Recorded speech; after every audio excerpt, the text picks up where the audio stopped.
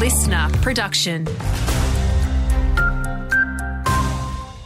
Hello, Hamish Finlay with you. Well, a heads up, this is a pretty disturbing story. A 34-year-old Caves Beach man's been charged over the sexual assault of a 90-year-old woman at a Central Coast aged care facility. It's understood he broke into the Baddo Bay facility last week.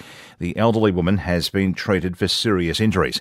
Multiple police units, including Raptor Squad detectives, executed a search warrant at a property at the entrance, seizing electronics and SIM cards. They then arrested the man at a Caves Beach house after he attempted to flee. He is set to front Belmont Court on multiple charges today. Well, the stuff of nightmares for any parent. A man's been arrested after a Lake Macquarie carjacking, all while a toddler was asleep in the back seat.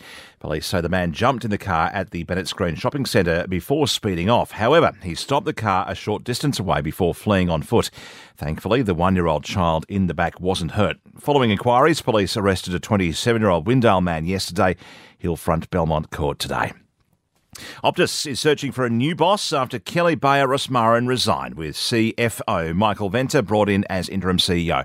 There are reports this morning that former New South Wales Premier turned Optus exec Gladys Berejiklian could step in, but Associate Professor Mark Gregory from RMIT believes a different skill set's needed. We seem to have this national desire to have accountants or lawyers in the CEO roles, and this is not good for technology-based companies. We really need to see, senior technologists in these roles because they have the knowledge and the experience.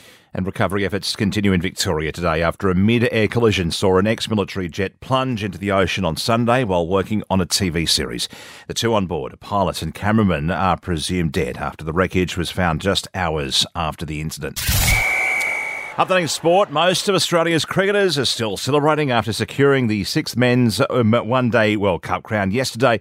It's been heralded as one of our greatest cricketing achievements. Former captain Mark Taylor telling us it caps off a big 12 months. To win it in a year that you win the World Test Championship suggests that you're a very good all-round cricket side. I think that's the probably the crowning glory of it all. Is it not just are we dominating one format of the game, we're dominating two.